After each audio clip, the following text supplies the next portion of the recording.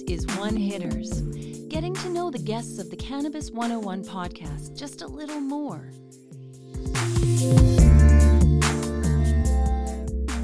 One Hitters with Earl Oliver of Gnomestar Craft Cannabis. Earl, are you ready for One Hitters? I am ready. Have you ever said no to a one hitter? That's the first question I usually ask people, because one hitters are brilliant, aren't they? I love this segment. This is actually one I actually had to really think about and prepare for. Excellent. Oh, good. And I just love one hitters in real life because you're in and out, you get that quick hit, and then you can go. Yeah. And that's kind of what this segment is. So let's start with, what is your favorite THC strain? My new favorite is actually our meat breath. I really love the limonene, and that has become my new favorite. I'm working on a bubba that my buddy grew, which is also quite nice, but I'm going to go with the meat breath. Wonderful. What about on the CBD side? Do you have one of those? Yeah, my favorite in the regulated market is the Tantalus Labs Skunk Haze. It's about a 9% THC 1-to-1, and I've told Dan many times, like, one of the best body highs I get is with that Skunk Haze, and I usually buy the pre-rolls. That is awesome. Okay, let's go with consumption method. What is your favorite? Definitely edibles. I do smoke quite a bit, mostly to taste the terpenes. Mm-hmm. But I would say, like, my go-to consumption is as like a 10 to 20 milligram edible. That's awesome. Okay, so as far as an accessory, what would be your favorite accessory? It could be something you made edibles with, but what do you got for a favorite accessory? So most of my focus is on the cultivation side. So my favorite accessory is actually my jeweler's loop. That is what I use. Yeah, that's my. I mean, when you're just eating, you don't really have any accessories other than a good spatula to make sure you get everything out of the bowl. Right. But my jeweler's loop is what I use quite a bit. This is basically in my pocket 24/7. Awesome. I leave it in my pocket when I go home, and it's still in my pocket when I come back the next day, and I use that a lot to look at the trichomes. Beautiful. Okay, your first experience. What was your first dance with Mary Jane like? It was near the end of grad school. I was a real prude when it came to cannabis, and I remember telling my girlfriend at the time I had forbid it. And I mean, not jokingly, but not. I mean, it was sort of like, it was something that, like, we didn't do, and I was sort of destined for academia, and I was prudish, and that was my buddy Andy, who was also a PhD candidate. We just were, like, hanging out. We'd always have these long discussions in Waterloo Park. I went to the University of Waterloo. And he introduced it to me just in the park. He's like, "You want to try this?" And I tried it. And that was the start of something new. Awesome. I love those good experiences that a good friend introduced you to it, right? Yeah. Andy had chronic migraines, and he was like, it was all illegal, like. Sure. He was buying it, he'd mail cash to Vancouver, and they'd mail back a package of weed. And I just thought that was like unheard of in my world. And I really enjoyed it. And then he gave me a ton when he left Canada and went to the US. He gave me a lot of his weed, and that was just the start of something dangerous. Yeah, what a great friend. That is a great friend for sure.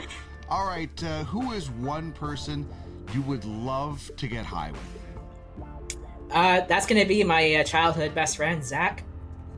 He's never tried cannabis. He's a proper prude as well, but he promised that he'd try it with me when I go home for Christmas. Awesome. And my own stuff. So basically, I had to build my own cannabis company and I grow my own weed at scale in order to get my childhood friend to try it for the first time. Well, that's a good reason, man. You're going to turn somebody onto great cannabis. That is awesome. Do you have a famous person that you've been high with? The most famous person I could think of is probably Ramo and his wife Sandra. Yeah. At their house after touring their garden.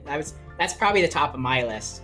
All right. How about the fictional side of things? It doesn't have to be just a cannabis character, but is there one fictional character you get high with?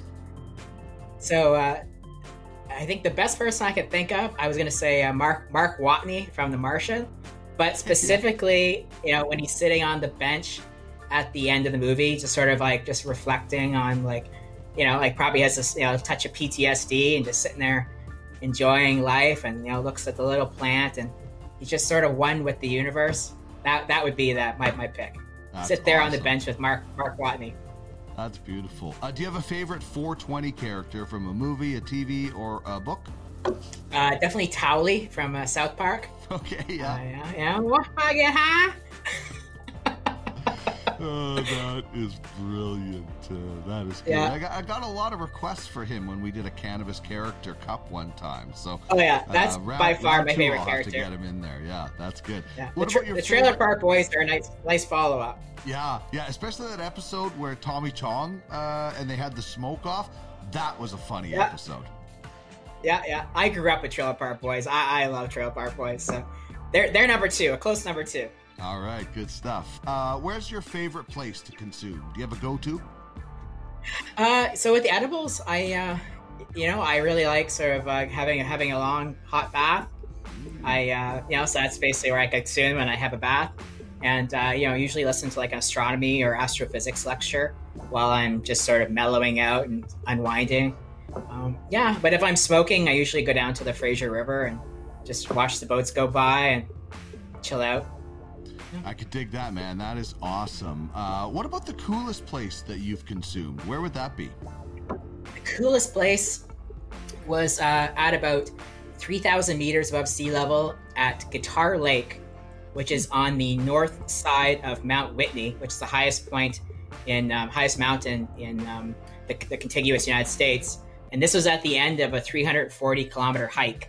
And we were just sitting there getting ready for the 1 a.m. ascent of Mount Whitney. And I had all these new friends I met that work at JPL. And we were shooting the shit about their Mars, Europa, Jupiter missions. There's a girl there from the Cassini orbital team. And that was probably the coolest place and situation that I've consumed weed. We were all just so happy to be done. It was like 18-day hike. And we're just passing the pipe at 3,000 meters, and then I cowboy camped under the stars at the base of Mount Whitney, and I was that's definitely the coolest. That is an awesome story, man.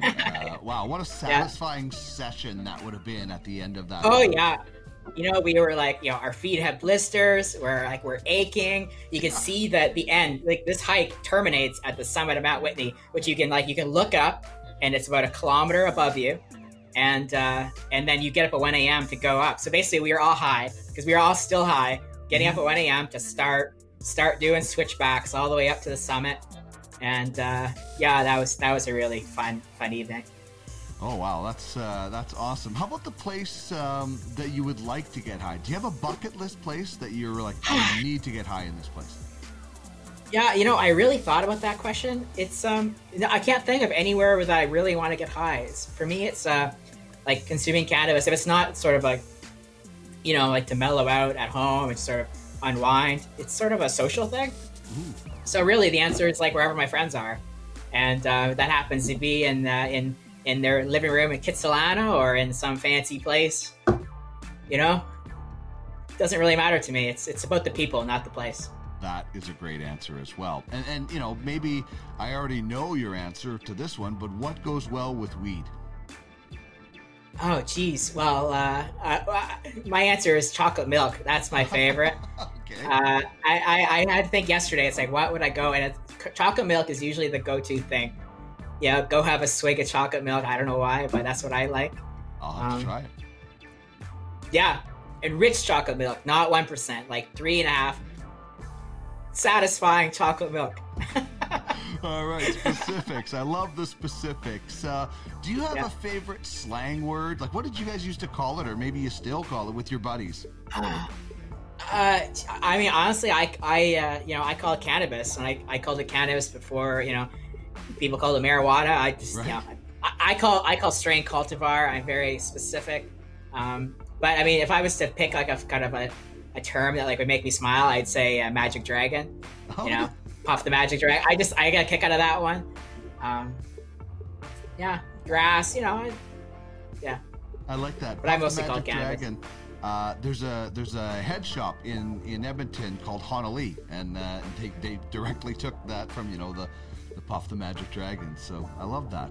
It's a cool name. All right, let's wrap up with what is your favorite terpene? And as somebody who's in the growing, this is very, very important. So what is your favorite one? I'd say limonene. Limonene is my favorite. I don't know. It's just of all the terpenes I've had my nose in. It's the one that sort of like, yeah, that's nice, and I can identify it immediately. I don't know. I just like lemon. I like the lemon smell. That zest. Stuff. Yeah. There's lots of good ones though. Caryophyllene is nice.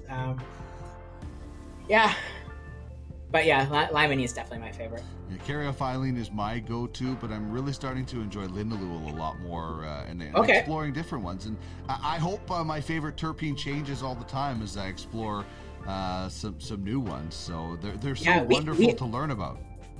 Oh yeah, we have a nucum, and that we really love. We're not growing it at scale, like we're just sort of playing with it.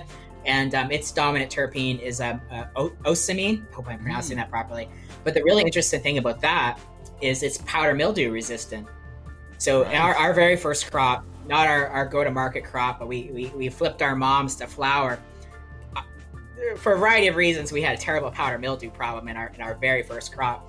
And the plant adjacent to it was caked in powder mildew. It was gross. But that nucum is just like a beast in the corner with not one speck of PM on it. And there were a few others that didn't have a speck. And so I find that really fascinating. It's something that we want to really play with in the future, especially if we get into breeding. Yeah, I'm looking forward to that. We just I just heard of a new terpene this week when we did our What's That Strain segment, farnesene, and I never really explored or heard of it. So I love that there's all these new terpenes that we're learning about. Our red Congolese has that in it. Awesome.